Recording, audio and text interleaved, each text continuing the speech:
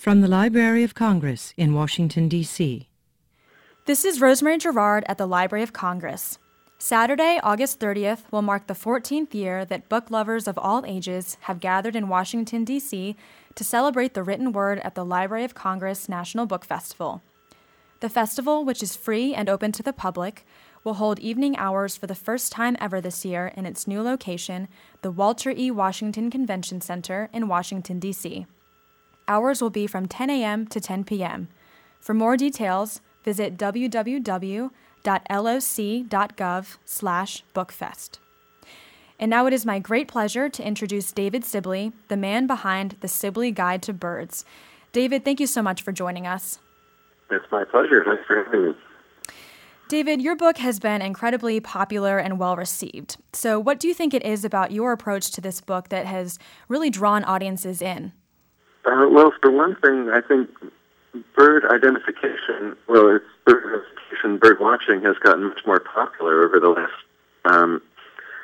couple of decades. It keeps growing in popularity, and the thing that bird watchers need more than anything else is information. So I think that one of the big things that my book offers is a lot more details about how to identify birds on each page, and there are twice as many or more than twice as many illustrations in my book as in any other field guide. I have a lot of different variations of plumages shown, every species shown in flight, and that's the critical thing. The quickest way to identify a bird is just to match what you've seen to a picture in the book. Just do a quick scan and pattern recognition and latch onto the image that looks like the bird you've just seen, and the more images you have to look at, the better. Right, and speaking of those details, of course, a book of this nature requires a great deal of field work. So can you share with us some insight into your research process or approach for a book like this?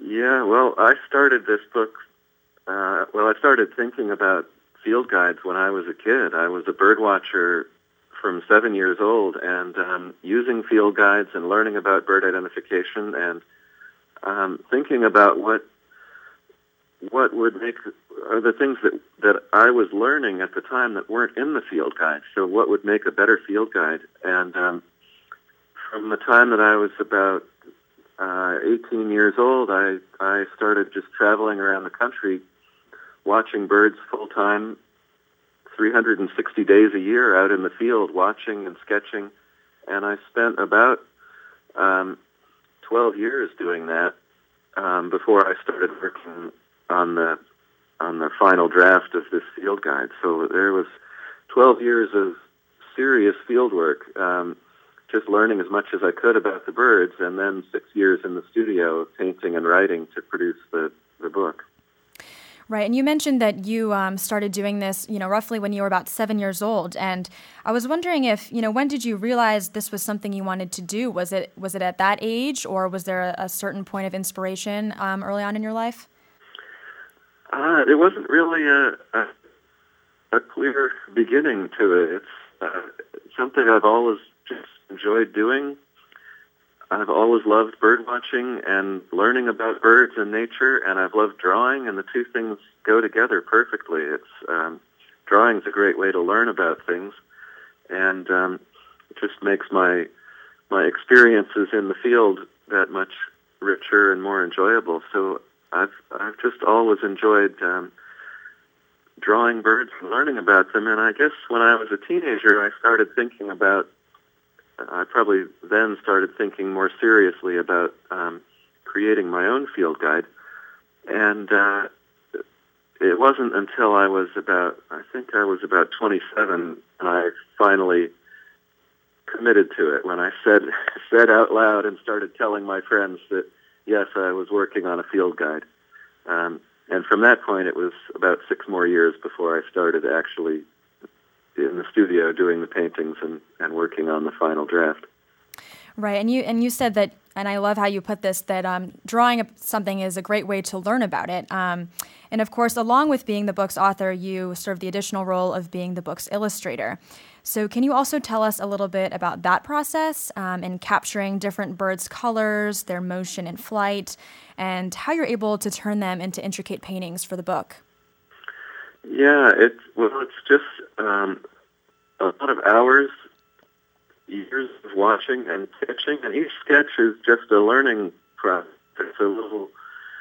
It's trial and error, it's experimentation. You're trying to find the right lines, the essential markings and shapes that represent that bird in two dimensions. So there's a tremendous amount of simplifying that has to go on, because you're taking this living, breathing, three-dimensional bird and turning it into a few pencil lines on a sheet of paper. So it's just a lot of testing, experimentation, trying things out, and I learn a little bit from each sketch, and a lot of the things I learn I can then apply to all of the birds. It's not.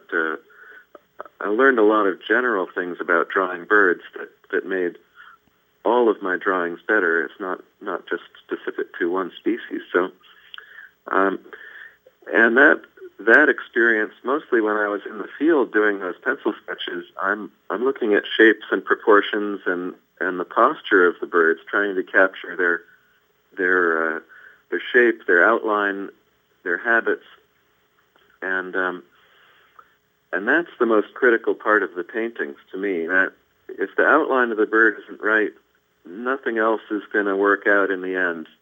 When you add color and pattern to that, it just won't quite fit. So the outline has to be just right, and so that was my main focus in all of those years in the field, was just learning the birds' shapes and their general appearance, and trying, when I get to the field guide, I can continue on with this thread.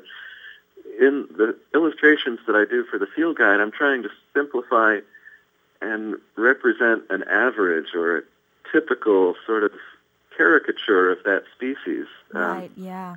Not one individual in particular, but very much an average, normal individual that is most likely to match what someone has just seen. Right, because you have to, every birder is going to be observing, the bird at a different angle or in a different season or whatever. So I imagine that's hard to kind of, like you said, come up with an average to illustrate. Yeah, and it turned out that some of the hardest species for me to paint for the field guide were the ones that I had seen the most often. American robin, American crow, these birds that have been in my backyard that I've seen essentially every day since I was 7 years old. Those species, I was never quite satisfied with the paintings that I did, and I think the explanation is that my experience with them is so varied and so broad that trying to condense it all into 3 or 6 images that represent the essence of that species was much more difficult. And the species that I've seen less often or seen in a narrower range of conditions and habitats and seasons were easier. I can take my experience with them and condense it more easily into a few average images. These birds like robin, pigeon, crow, my experience with them is so varied. Right. I think it was just difficult to come up with what satisfied me as being the quintessential images of those birds. Exactly. And given all of this research, which, as you said, takes just years and years, do you have a favorite bird to observe, or do you just love all of them the same? I don't really have a favorite. I enjoy watching every bird that I see. I think I can think of questions to ask and things I can learn from every bird that I see. And I enjoy watching and sketching them all.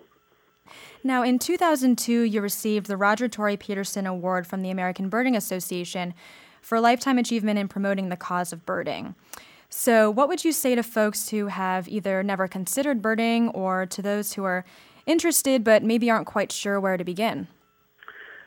Well, first, I think one of the reasons for the increase in popularity of birding is just that people crave some connection to nature, and our lives have become more and more disconnected from nature. We can live go from our houses to our cars to our offices and not really get that connection of just sensing the change of seasons. And I think bird watching it's fun, it's exciting, it's intellectually challenging, it's inspiring, and it's more and more socially acceptable way of just getting outdoors.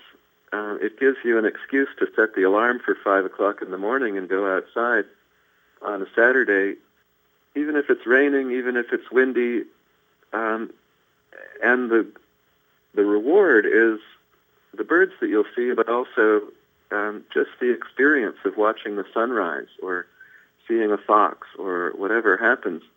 And I think that's the real appeal of bird watching. And to people who are just getting started, I would say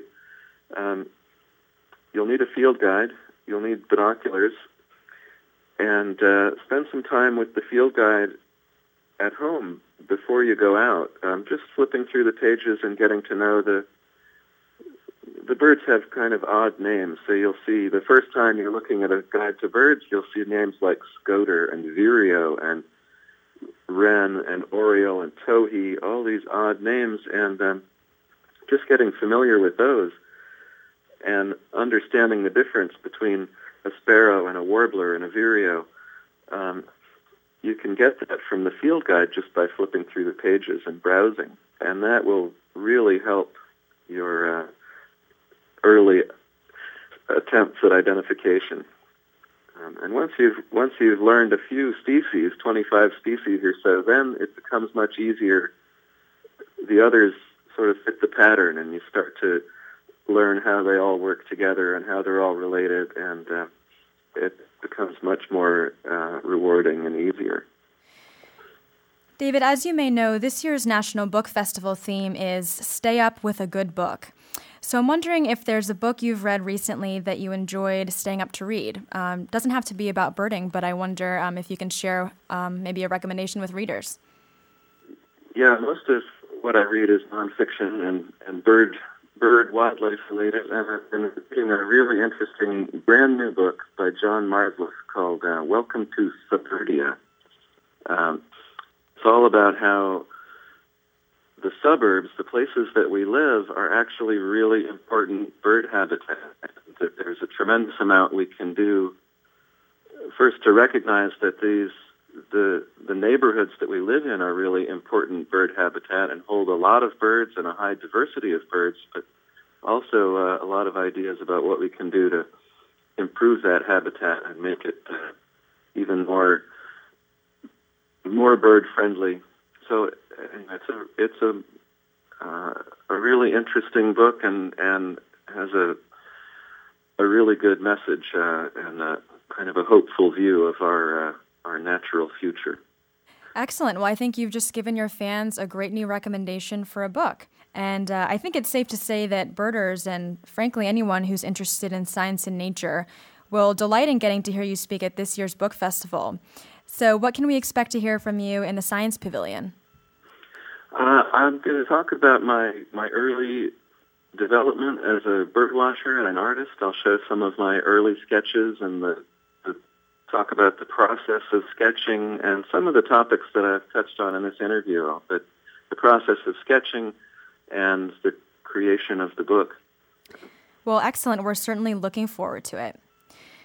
We've been hearing from David Sibley, who will appear on Saturday, August 30th in the Science Pavilion at the National Book Festival at the Washington Convention Center. Thank you so much, David. Thank you. This has been a presentation of the Library of Congress. Visit us at loc.gov.